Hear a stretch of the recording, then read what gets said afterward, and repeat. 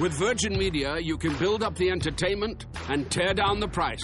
Switch to Virgin Media today and get superfast broadband and TV for just €49 a month for an awesome 12 months. The sale that stacks up. Now on. See virginmedia.ie and check out how our mobile sales stacks up too.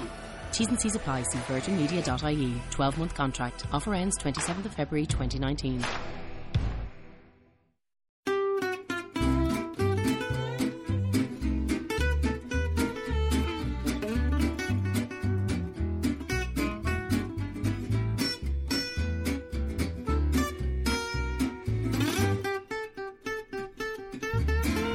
Hey, everybody. Hi, guys. Well, from Salt Lake City in Utah in the United States of America, It's Thank God I'm Atheist. the podcast. I'm Frank. And I'm Dan. Coming up on today's episode, a new installment in our series on what different religions believe. Yeah, this one will be fun. Yeah.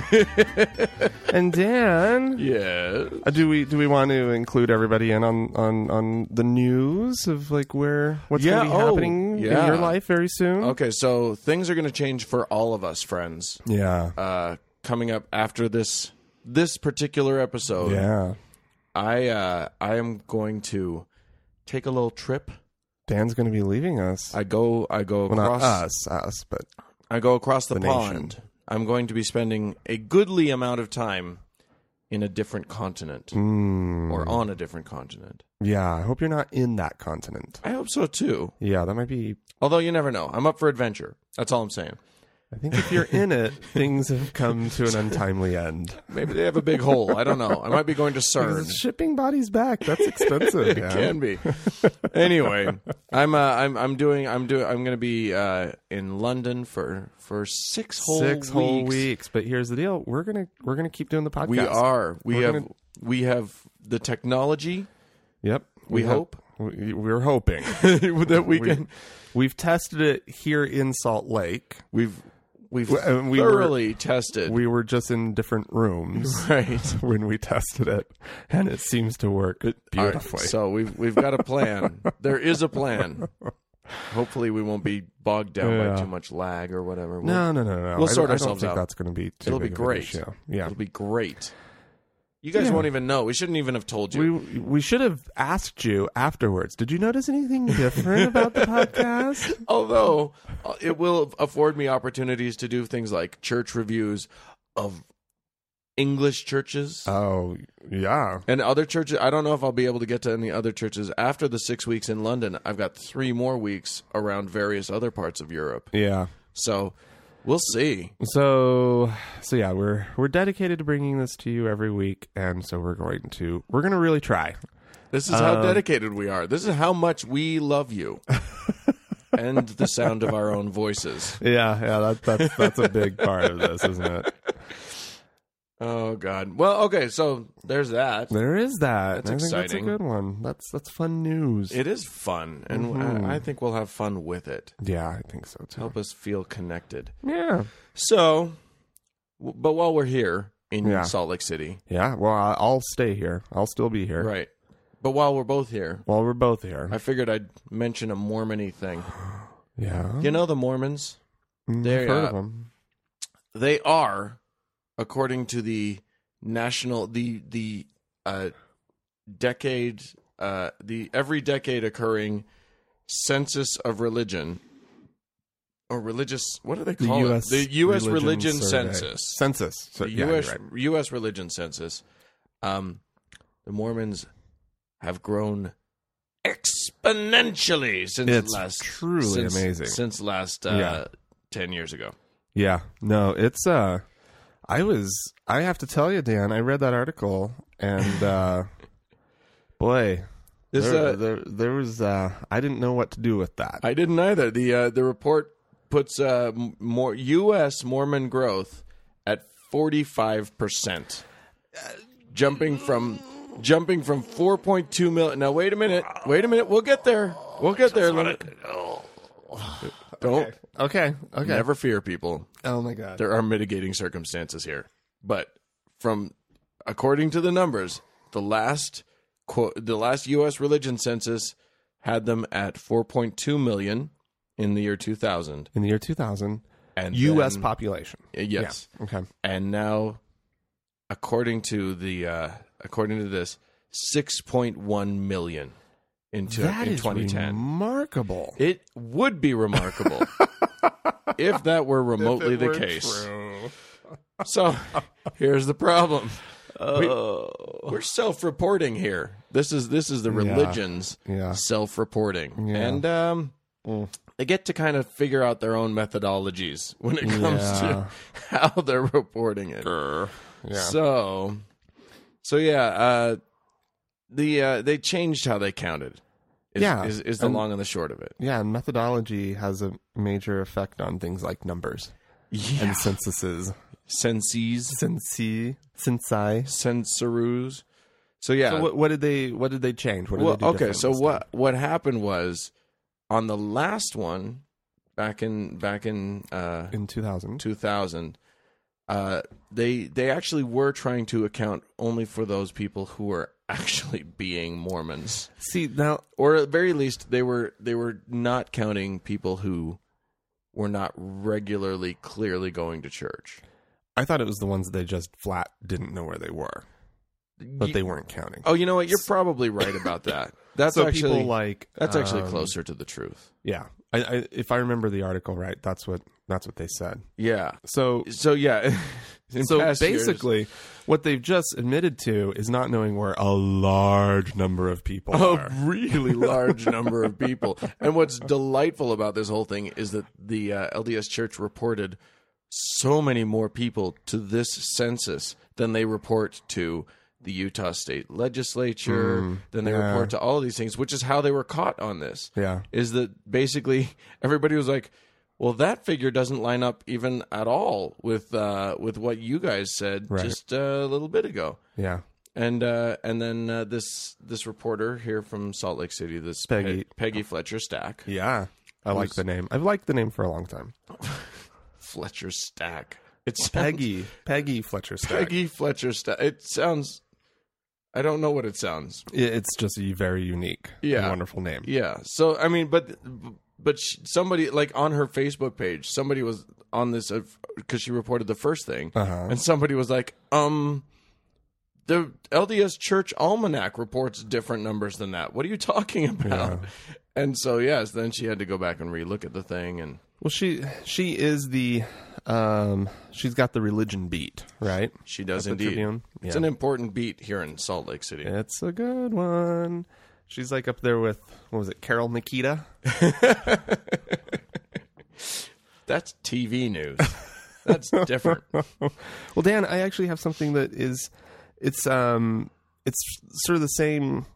It's a result of the same study, that U.S. religion survey thing. Okay. And it is also kind of fun and encouraging to the non-believer. Oh, okay. The headline on this one says more and more U.S. believers aren't joining congregations.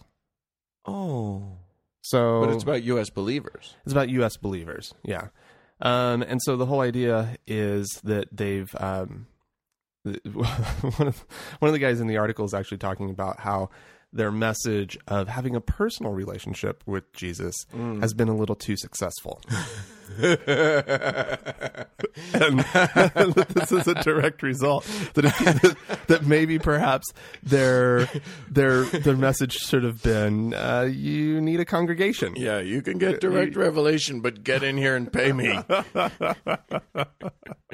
Yeah, I can see how that might be a bit of a slip up. That kind of so we might be, if that's sort of a general consensus, if that's just how a lot of people are interpreting these numbers, is that, you know, that's what's led to this, is just this strong encouraging of no, just have a personal relationship. Well, then we might see a shift in mainline American Christianity. Yeah, I gotta say, how often do you hear the phrase "I'm spiritual but not religious"? Or, or "I don't believe in organized religion"? Absolutely, yeah. It's the pussy way out. It is. No, it is. You're totally right. I mean, I think that's what a lot of probably, if they felt like there was less of a stigma for non-belief, like true non-belief, like Right. atheism, Right. and even just agnosticism.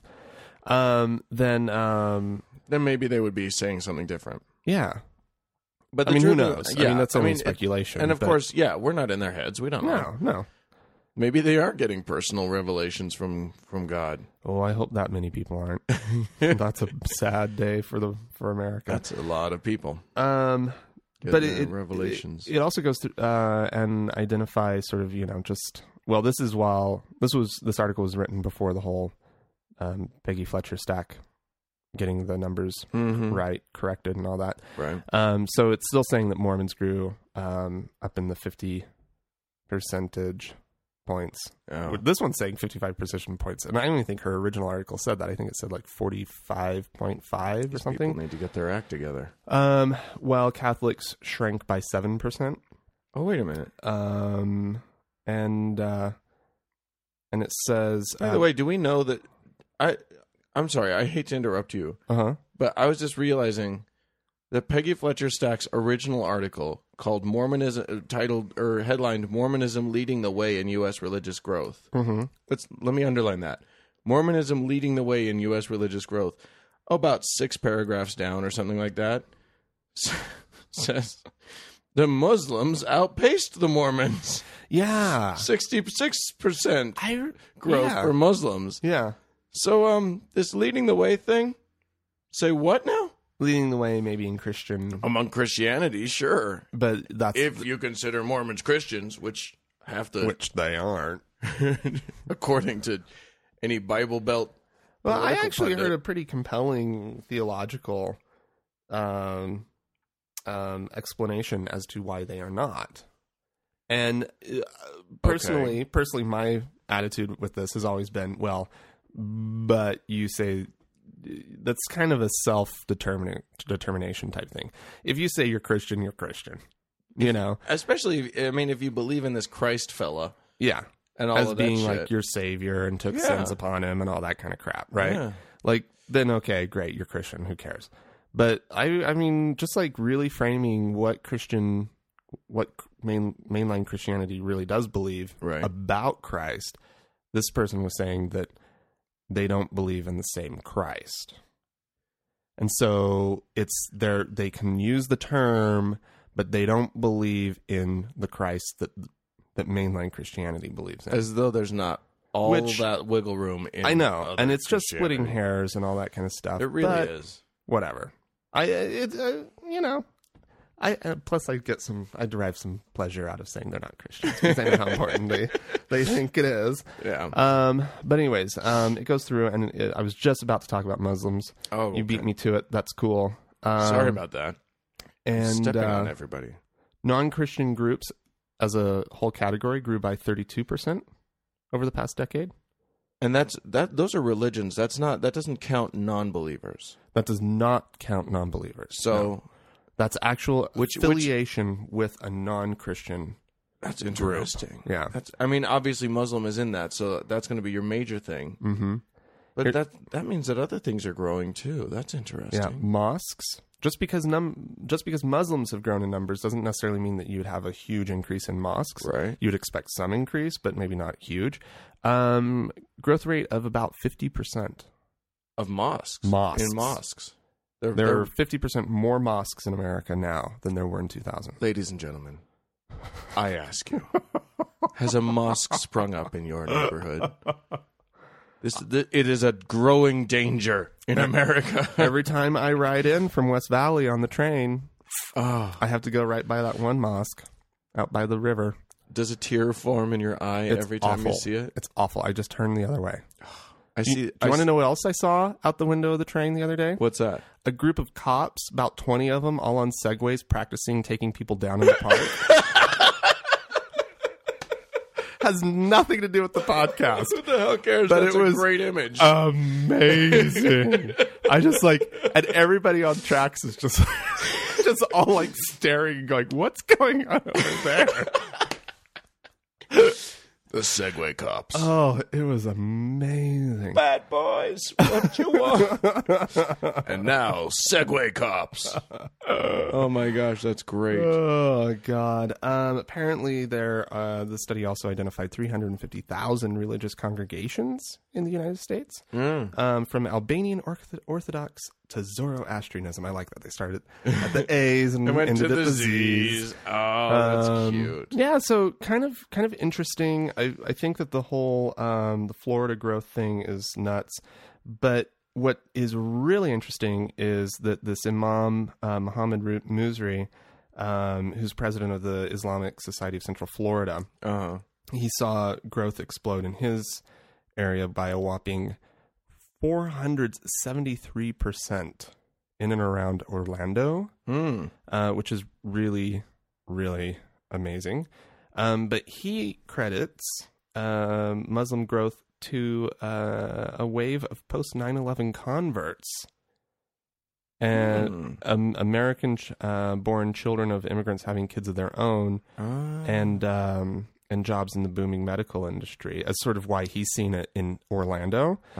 But what I think is really interesting there is that he does cite post 9/11 converts. Yeah, that's interesting.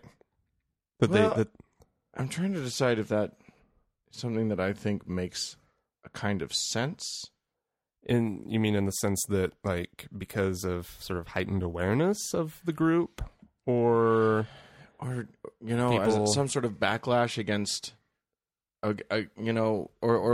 response to American policies post 9/11, or I don't know, any number of things. I wouldn't pretend to know the reason. Right. I just think it's interesting. I think it's interesting that he's able to say that. Yeah. That this isn't, he didn't just see, like, a bunch of people moving in from, all over the country or around the world who were already Muslim. Right. He's saying he's actually seen converts. And so that's an interesting one. I'd love to know a little bit more about that. Yeah. If anybody knows anything about that. Yeah, go ahead and please write in. Yeah. Get on the Facebook page. Facebook has come alive. We now have, I don't want to brag, but I got to say, we got, 60, wait, let me find it. I'm going to pull up Facebook here. It's 60 some odd. 60 plus. Yeah. I think it's like 66. Could it be? Whoa. Could it be? Wait.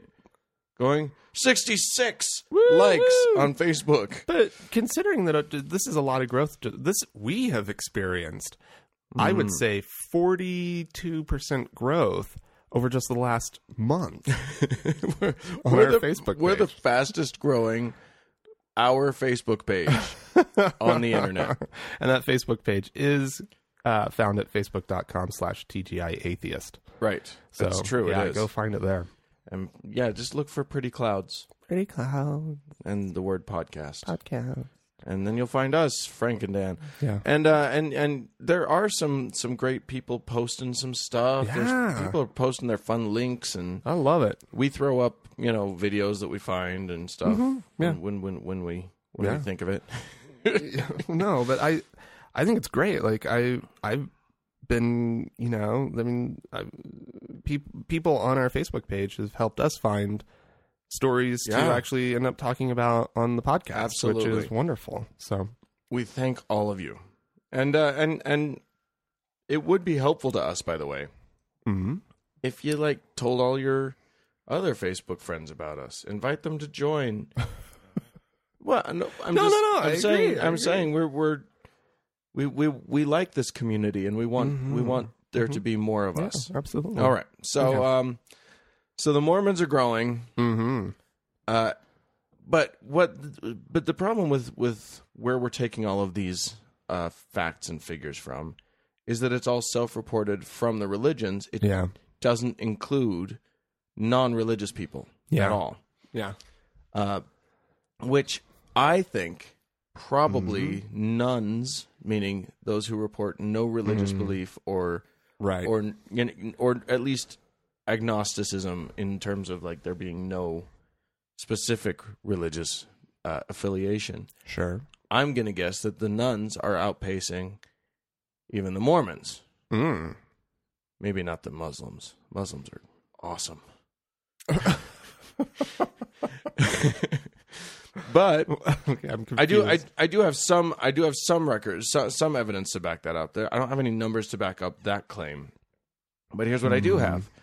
The Georgetown University's Public Religion Research Institute recently did a big study about millennials. Oh, hey. These kids coming up who were born in the 90s or rather, I guess born in the 90s-ish. Up to people who are currently about 30-ish. Yeah, you could be considered a millennial.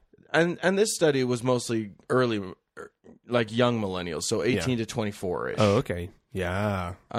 And it's pretty interesting. Oh? They're falling away from their churches. Are they? They really are. How do we keep them away from their churches? Yeah, That's the more important issue. You know what? This is my point, and this has been my point for a while now. All these atheist groups that keep talking about that are like putting up billboards, and their goal seems to be to convert people away from their churches or to get people to drop their religious beliefs. Mm-hmm. My point has always been, we're already winning. The best thing we can do is not to encourage anybody to become an atheist, but rather to just encourage everyone, but just show how good we are and how much fun we're having, and just show us as a face that as a valid segment of society. Attracting bees with honey. That's all you do. Flies with dead meat. Yeah, exactly. Yeah, go get you some dead flies or meat. What? Some carrion. Oh my God! No, the point. So yeah, the point is that we're apparently this unaffiliated. The 1 in 4 of the young adults on this thing that they asked about their religion chose unaffiliated. How many? 1 in 4. Whoa. 25% not affiliated. Not affiliated. Okay. And many of them, right. a good percentage of those, were affiliated and dropped out. Oh. Like most of these have left a religion. And the ones who are leaving religions, and most of the kids who are leaving religions are ending up in no religion.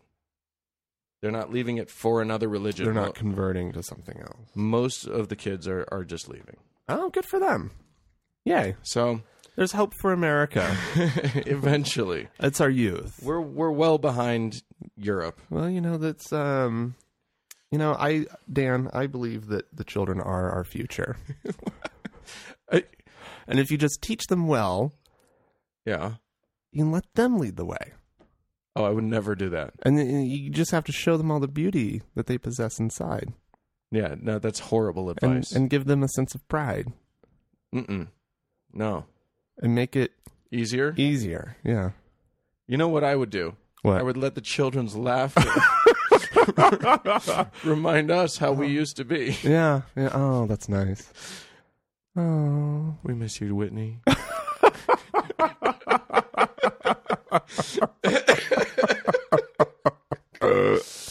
Oh my God, we're nerds. Fine, you take one then. Oh, all right. What do I have? I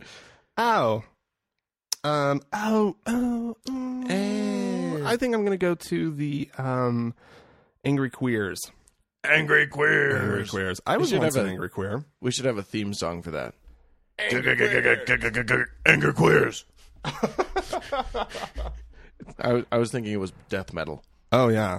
No, that's fun. I like that. Okay. I just raised my microphone too high, so I'm having to. But it will lower while I speak. So. But for now, your posture is amazing. I'm going to sit right up and talk about Mark Driscoll and his church in Portland. Ooh, Portland, Oregon. That's in the Oregon, Portland, Oregon. Not in the main Portland. No. Although, anyways, they would never allow him in Maine. I'm surprised they let him in Portland, Oregon. That's true. That's true. Know, come on. Who is Mark Driscoll? Mark Driscoll is, a a controversial pastor from Seattle. And this is a satellite church of his. Oh. Okay, this is not like his main one. I guess I don't know. What's it called? It's called Mars something. Mars Hill Church. Mars Hill Church. Yeah. Is it really on Mars? I'm assuming that there's a hill in Seattle called Mars Hill. I'm just assuming. Is there? I'm sure you're right. Seattleites? I'm positive. Is that what they're called? Seattleites? Mm-hmm. I know at least one Seattle listener. She can let us know. Let us know, Seattle listener. Andrea in Seattle. Hey. I'm shouting out. We should shout out some friends. Hey. What up, Seattle? What up, Andrea in Seattle? How about Napa? Hey, Erica. Hey, Erica. Erica did a funny thing on the Facebook. Oh, what'd you do? She wrote a thing about her mom. Because her mom had passed away. This is a friend of ours, but she's a listener. Mm-hmm. And she said her mom had passed away. And, well, she didn't say that. Her mom had passed away. Sure. And she said that this morning she heard her mother's voice saying that she should take her dad's dog for a walk because her dad never takes the dog for a walk. Uh-huh. And she was explicit about saying, it's not like I believe my mom's voice actually came to me, but it was weird. And then the dog somehow knew that he was getting to go for a walk and got all excited before she said anything to him. Dogs are very intuitive. Yeah, they are. They can hear your imagination. And then one of her friends did post a thing that was like, it is your mom. I don't know if it was tongue in cheek or not, but it doesn't sound tongue in cheek. And she said, it's very clear your mom is still here giving you messages, blah, blah, blah. And I was like, and I just thought, wouldn't it be funny if our family members did have a life after death and all that they communicated to us was fucking chores that they wanted us to do? Make up your bed. Erica, go walk the dog. Scrub the toilet, Erica. If you're wondering why I'm doing a faint accent, her mom was Japanese, and that's the best. She does a great impression of her Japanese mom. Anyway. Right. Okay. And, sorry, back to Angry Queers. Yeah. Them. Angry Queers. Forgot about them entirely. That's where we're going. I'm so glad you remembered. Yeah. Well, it's right in front of me. So, Mars Hill, blah, blah, blah. Apparently a group of Angry Queers, they're calling themselves Angry Queers, I guess. They have claimed responsibility for throwing rocks in through like stained glass windows and whatnot, and breaking things up. And that sounds productive. Well, yeah, no, but I mean, not to justify or make excuses for their actions, but Mark Driscoll not so nice to the gays. What? Yeah. Impossible. And so a few people got riled up and decided to, I guess, break some windows. Obviously, these guys are such dicks. The ones who are dicks, the pastors out there who are dicks, are such dicks. Right. They push it so far. Yeah. That it's like, of course you're going to incite somebody. Oh, yeah. You're trying to. This probably helps him. He probably feels more justified now than he did before. Because these uncivilized, they're barbarians. Bad citizens. These queer barbarians. Barquarians. Queer barbarians. That's kind of hot. It is kind of. Yeah. They're all sweaty and muscular. Okay. You don't like the sweaty. I shouldn't have thrown like the sweaty. Sweaty kind of ruined it for me. But they are muscular. That works. It's like 300, but they're breaking windows and calm and not yelling. Frank likes his barbarians calm. Everyone calm and not sweaty. Frank likes chess playing barbarians. Oh yeah. As in the game. Yeah. Okay. Yeah. What did you think? I don't know what you were saying. Oh, well, speaking of dick pastors. Okay. Are you done with the Sure. Angry Queers? I don't care.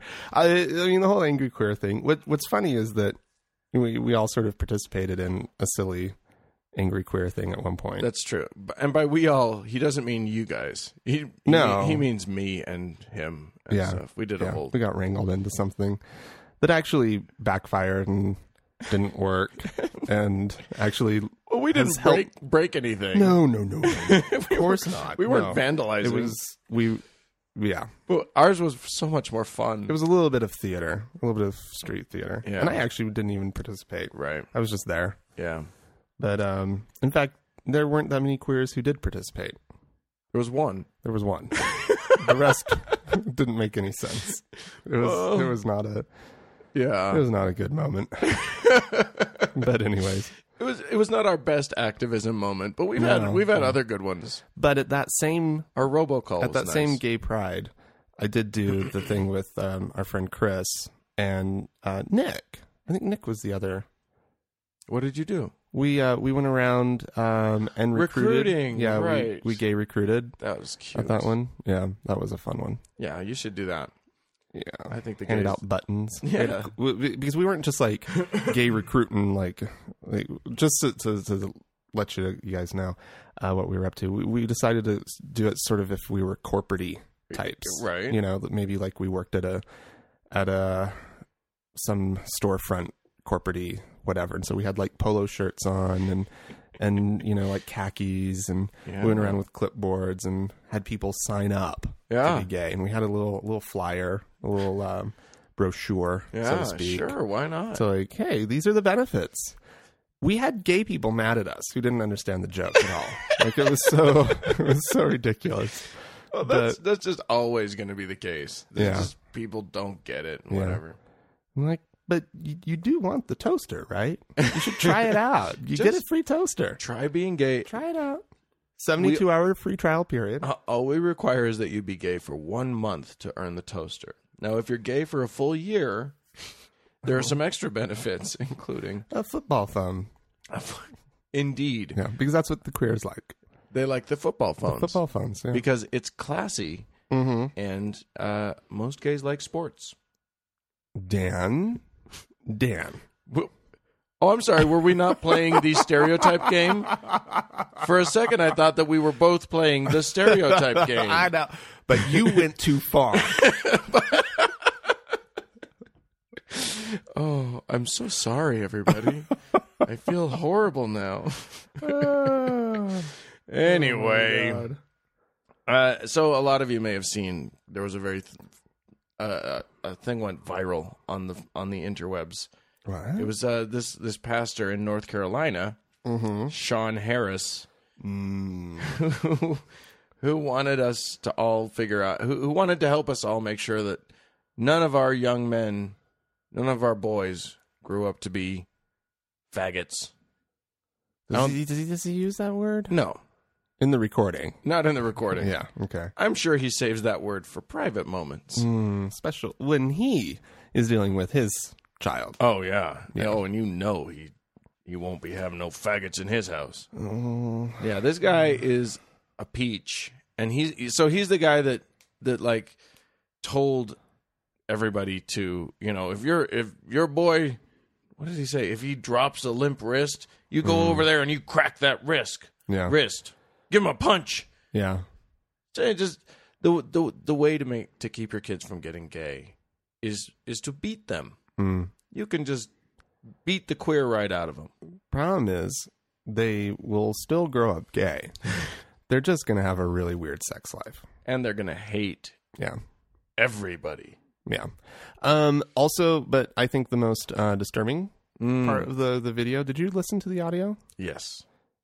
Not good. Not good, because like everything he's saying is like just what you said, but the audience, the congregation, they're loving it. They're cheering, they're laughing. Yep. It's disturbing. It was I did not like that thing. We'll post a link to it on the Facebook page. It's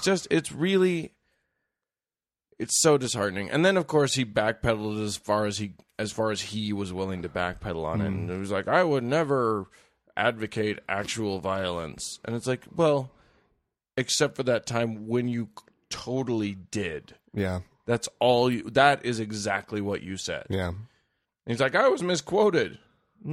No, there's no need to misquote you. There's audio. We heard it. You weren't misquoted. And if you were, it was you misquoting you. Yourself, yeah. Oh, shit. That's not what I said earlier. Why did I say that? I said that different now. Here's what I'm going to say I said. I said what? No. That doesn't work. It was so, oh, God. And all I could think of as I was listening to this thing was all of the gay men that I know who are the buffest, biggest, strongest men I've ever met in my life. Yeah. I kind of want him to meet them in a dark alley and have them knock any effeminate traces out of him. Yeah. Using his own methodology. Problem is, I know some of these guys that you're talking about. And they can't fight. Well, they're just the nicest guys in the world. I know, they're the sweetest people on the planet, and there's no way that any of this would happen. But, honestly, I think he needs to be treated with some doses of his own medicine. Yeah. I'm not someone who advocates violence except against him. Oh, wow. Oh, wow, that was mean. That was. I went too far. You just advocated violence. No, I didn't. You're misquoting me. Dan. Don't misquote me. It's recorded. Prove it. I didn't say it. Everybody just roll back the tape. Nope, I didn't. Roll back. I said nothing of the kind. I do not advocate violence against guys who need to get beat. Anyway. Okay. Sure. Yeah, that works. That works. Hey, just to turn down the dial, turn things down a little bit. We're gonna take it down a little bit. This is an interesting one. The article that I read on it is not very long or in depth, but it brings up an interesting moral question. Okay. And so that's where I kind of want to go with this. Sure. So Vatican newspaper says Nazi eugenics, quote, still alive. Oh. And well, that doesn't bode well. Yeah, that's what I meant about turning the dial down a little bit. So proponents of euthanasia and aborting chronically ill fetuses use the same arguments that were once used by Nazis to promote their eugenics program of mass extermination, according to the Vatican's semi-official newspaper. What? Anyways, so what they're saying is that apparently what this is coming from is that there was a recent Italian translation that came out of a 1920 book by a couple of German scholars, Karl Binding and Alfred Hoche, or Hoche, that set a lot of the ideological foundations for the Nazi program of extermination and all that kind of stuff. Well, specifically though, I guess of disabled and incurably sick and eugenics, right? Yeah. And this is eugenics. This is how, breeding humans. And, if you're breeding cattle, you don't breed the sick ones, right? And so all they were doing was just applying that to humanity, which is what everybody had a problem with. Right. Because that's sick and disgusting. And so anyway, so what the title of the book, just right here, this is almost all you need.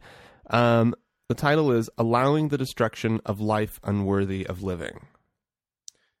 Unworthy, I think, is the key word here. That's a big one. To really understand why this isn't like the thing that they're comparing it to. Right. And so what they're saying is that the modern practice of aborting fetuses that, you've done a chromosomal search on, or a little thing on, whatever, and it's Down syndrome, or it's, you can tell that it's, whatever. Right. And the parents say, we're not equipped to handle that. Right. And so they abort the fetus while in its early stages of development. Sure. And which is its own sort of... It's its own moral, questionable it's a question thing. You know me, I have a hard time with this topic, but I don't think that that's the same thing. No. And the other thing was, of course, like euthanasia. So sick people who are in advanced stages of whatever. This is, Mercy. This is Dr. Kevorkian stuff, right? Right. And comparing that to eugenics? To eugenics.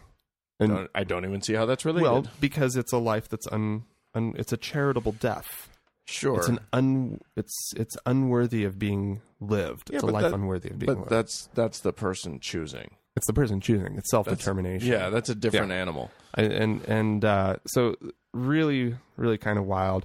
The whole abortion thing, obviously, that, like we just said, has its own things. But again, I don't think that it's like people approaching it from that perspective of that it's unworthy of life. It's so interesting. This whole question, I think if abortion is an easy concept for you, there's something wrong. Yeah. Yeah. I don't think it's an easy concept. Yeah. And I think if you boil it down to an easy concept, or you've just thoroughly thought it through and you're done. Sure. Yeah. But I've thoroughly thought it through and I'm still nowhere near done on the subject. Yeah. Oh, yeah. I'm in the same boat. I think, God, you think about it, and it's just like, if I don't believe in a spirit or a soul, which I don't, right? Then it's like, there's with over 7 billion people on the planet. If somebody doesn't get born, I don't have a problem with that, right? You know what I mean, right? And I almost do I care why these people are aborting a baby? I think that if it's in early stages, I don't know that there's a human there, and that's but then like how do you where's the line? It's a big question. Where is that line? I don't know. Brainstem, heartbeat, even at face, even at that point, like who knows? Yeah. It's so tricky. It's so difficult, but. I mean, if a parent's not equipped or doesn't want to have a baby, for God's sake, don't put a baby in their hands. Yeah. That's the worst idea you can have. Yeah. And I can't imagine, like a chronically, ill child, how they would, anyways. God, yeah. Honestly. Yeah. But anyways, I just, we need to kind of all agree to just stop accusing people of being like Nazis. Yeah, honestly, we need to all. I completely agree with you. Unless you have joined a movement that is advocating the murder of an entire group of people based solely on something stupid, right? You are not allowed to compare. We cannot compare you to a Nazi. Yeah, exactly. It should just be entirely off the table. Yeah. I am going to be an absolute Nazi about this. You cannot.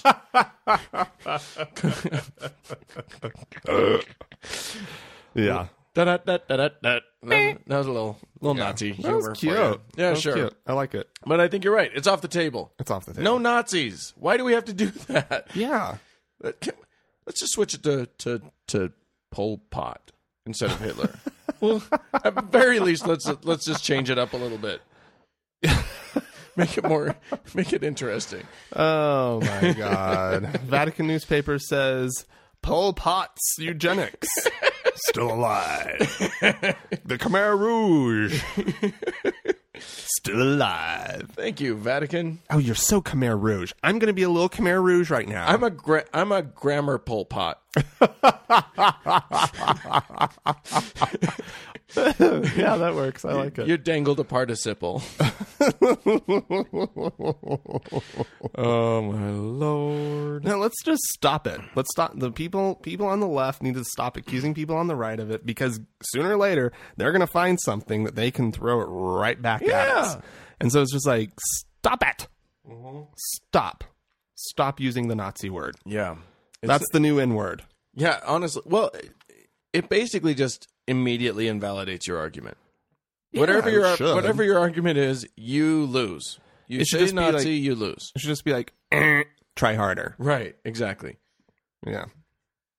Yeah.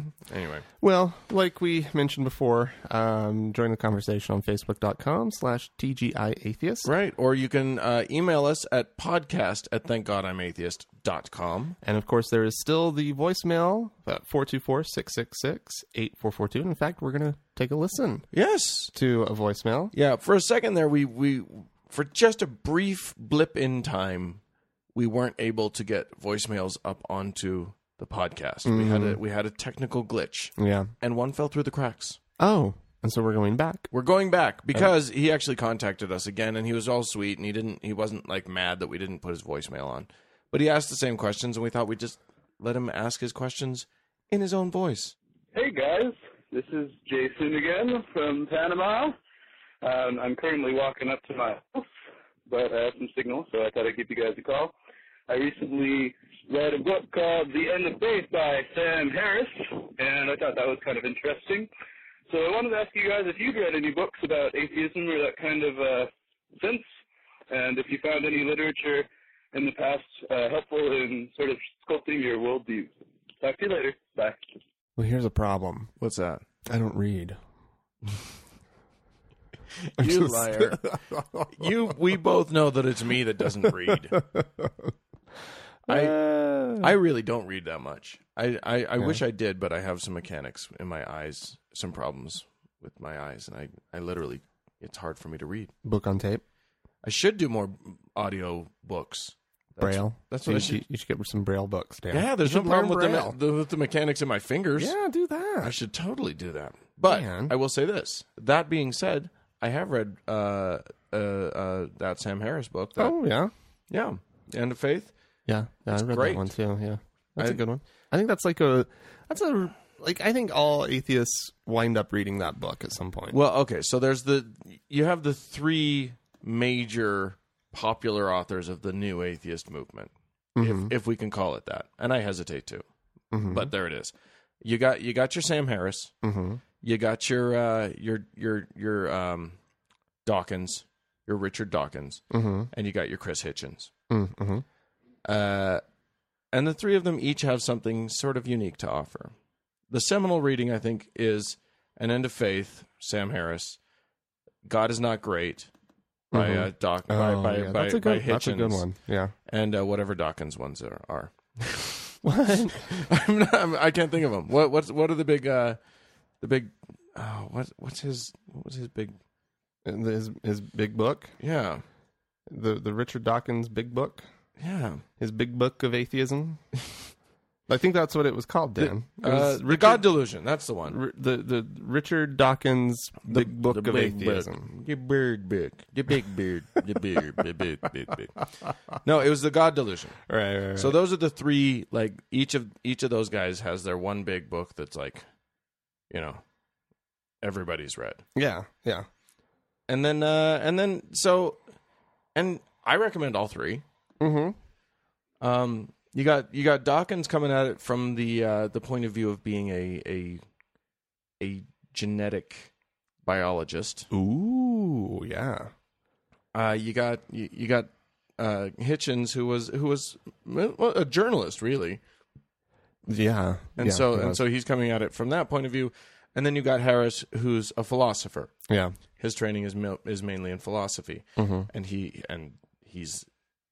my favorite, actually, of them, because he's making arguments. And you know what? When Jason from Panama actually wrote to us, he made the same point, which is that Harris makes sound foundational arguments in End of Faith that you can build on, but that are fairly hard to assail. Obviously you can't make a philosophical argument that there is no God. In philosophy, at least, we know, logically speaking, you can't prove a negative. It's impossible. And God's not something for which there is any evidence or evidence against. You can't have evidence against a being that's just a theory.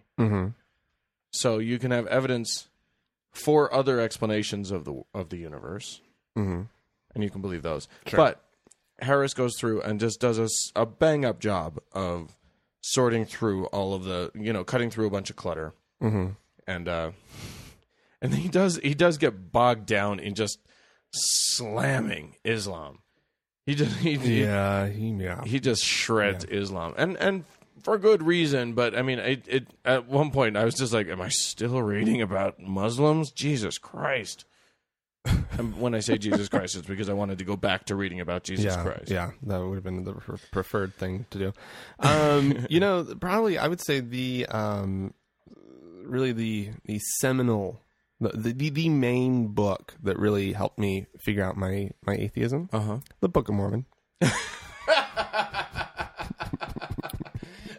I think that's not a bad point. I think you should. If you want to solidify your atheism, I recommend strongly reading the Book of Mormon. Or if you want to go to sleep. Actually, all it does is solidify your non-belief in Mormonism more than anything. But for me, it solidifies my belief in Betty by time. Yeah, because I just have to concur with Mark Twain, who called that book chloroform in print. Sure, yeah, and there's also a chapter named Ether. Yeah. Which is what Hitchens pointed out. He accused Twain of hitting too close to the mark that one. That's right. That's funny. Oh God. Well, actually, though, a book that I haven't finished it yet, and I think I've actually mentioned it on the podcast, is Religion for Atheists. A non-believer's guide to the uses of religion, and that's by that Alain de Botton guy. Yes, indeed. Who we never figured out exactly how to say his name correctly. I don't think there is a correct way. No, I don't think so either. But it's an interesting book. I've been enjoying it. I would highly recommend it. It definitely, it fits in so nicely with a lot of the things that we've that you and I have talked about, right? And that I think we've sort of adopted as our guiding philosophies for the podcast, right? And I think he fits in there nicely. I think he definitely goes a little bit further than I personally go, but I think that's it's nice to consider. He's the one that also wants to do the Atheist Temple in London, right? And so he's somebody who he wants to his point is that as atheists, we, in the process of throwing off religion, that there's actually bits and pieces of religion that actually not of religion, but that religious communities have as like social mechanisms that are actually really beneficial to humans and to our happiness. And so I mean, his point is, how do we look at those religious communities and find the things that we like, the social aspects and sort of the organizational aspects of being able to respond as a community to people's needs and to problems in the world and whatnot. But with there being no belief involved. Right. And I, it's an interesting question. And I think it's something that really does face the, atheists as a whole. Absolutely. I mean, we don't have that. And I admit that, that there is sometimes there's a feeling of a little bit of lack. It's not a feeling of a lack of, or a need for superstition. It's just a need for some of those things that I grew up with that were nice, Yeah. But it's not the thing that I'm not to the point where a lot of sort of, armchair non-believers, the people who get to a certain point in their life and have a couple kids and go, what would be really good for these kids, even though we don't believe it, we need to get them off to church. I don't think that that's the right approach at all. No. But I do think, how do we form new communities, I think is a really important question. And so that's one that I would recommend. Sure. It sounds like he's asking for a recommendation. Right. I also think, by the way, if you start reading Sam Harris, I should mention this. If you start reading Harris's book, End of Faith, and it's a little too heavy for you, he basically did a toned down version called Letters to America. The Letters to a Christian Nation. Something like that. Oh, right. Yeah. It makes basically all the same points, just in a less academic way. Oh, okay. So it might be an easier, more palatable read for a lot of people. Oh, hey. That's nice. Nice summer That read. was nice of him. Yeah, wasn't it? That was super nice. Yeah, wasn't it? That was super nice. Great way to get more book sales, right? Sure. Why not? The other thing that Jason mentioned in his message to us on Facebook was Origin of the Species, which is interesting. I never think of it as an atheist book. It's not. Right. It's nothing to do with atheism. It's to do with molecular, with biology, right? With world biology, right? But it does provide a nice view of, and so many people have views on evolution without ever having read the book. Right. Go read right. the book. Yeah. It's actually a great read. I see the point you're making. Yeah. Yes. Uh-huh. And for Jason, he said that it sort of helped him see that there are mechanisms in place that could explain life without God. And the thing is, you can't just ditch a belief in God. Right. You got to come up with like something to replace it, or at least a concept to replace it, Sure. or a construct. Sure. Yeah. So to speak, I guess. People don't like voids. Yeah. However, it is interesting, sort of, and I've wondered actually how common or uncommon my own experience with deciding that I was atheist is, which is, I remember very clearly I was a student at BYU, Brigham Young University, down to the Y, Provo, Utah, Mormon school, living in on-campus housing. Actually, at the time, which is the best place. Which, if you're at all familiar with BYU, I don't know what your university's on-campus housing was like, but this is already a pretty strict school, right? Think of all of the keg parties that you may have had, all the craziness, all the people running around in panties and whatever, and then erase that from your mind and just think of people, fully clothed people. Sometimes praying in public. Lots of cupcakes. Lots of baked goods. Goods. Because you got to do something. You got to replace that. You got to take somewhere. That libido somewhere. And it's usually, actually, these are some working out fools. That's true. They are in good shape down there. They will run for miles. Miles just. And then just go and just devour a cupcake. Just their face just covered in frosting. I need cake! And I need to run now. Those poor bastards. Oh, anyway. God. Anyways. Where was I? Oh, I was laying in bed. It was night. And I'd been wrestling with this whole Book of Mormon, Joseph Smith thing for a long time. Since the early days of my mission. Since being at the MTC, actually. Oh. I had big questions about Joseph Smith. And kind of thought that it seemed a bit fake, phony. Something didn't jive well with me, my way of seeing the world. And then the more I looked into it, the less I kind of felt compelled to believe. And so I was laying in bed one night and I was just kind of sleepless and thinking, and I remember thinking, okay, it's clear you don't believe in Joseph Smith. Right. This is clear. This is You're saying this to yourself. I'm saying this to myself, yeah. Dear Frank, it's clear you do not believe in Joseph Smith. And so I go, okay, well, if I don't believe in Joseph Smith, then I obviously don't believe in the Book of Mormon. Right. Obviously. And if I don't believe in the Book of Mormon and Joseph Smith, then I obviously don't believe in the Mormon Church. Right. And I go, well, what about this whole Jesus thing? Right. You still only shed a quarter of what's still going on. And so I was like, well, what about this whole Jesus thing? Is he really my Lord and Savior and my Redeemer? Right. And do I really feel like I've ever had some connection or sense that my sins have been relieved because of him?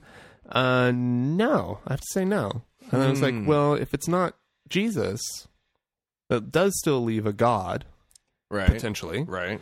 And I was like, well, what are some of the other what are some of the other religions out there? What are some of the other ways of seeing God? And that's when I kind of just Hare Krishna. Yeah, exactly. And so I was a Hare Krishna for about 3 years.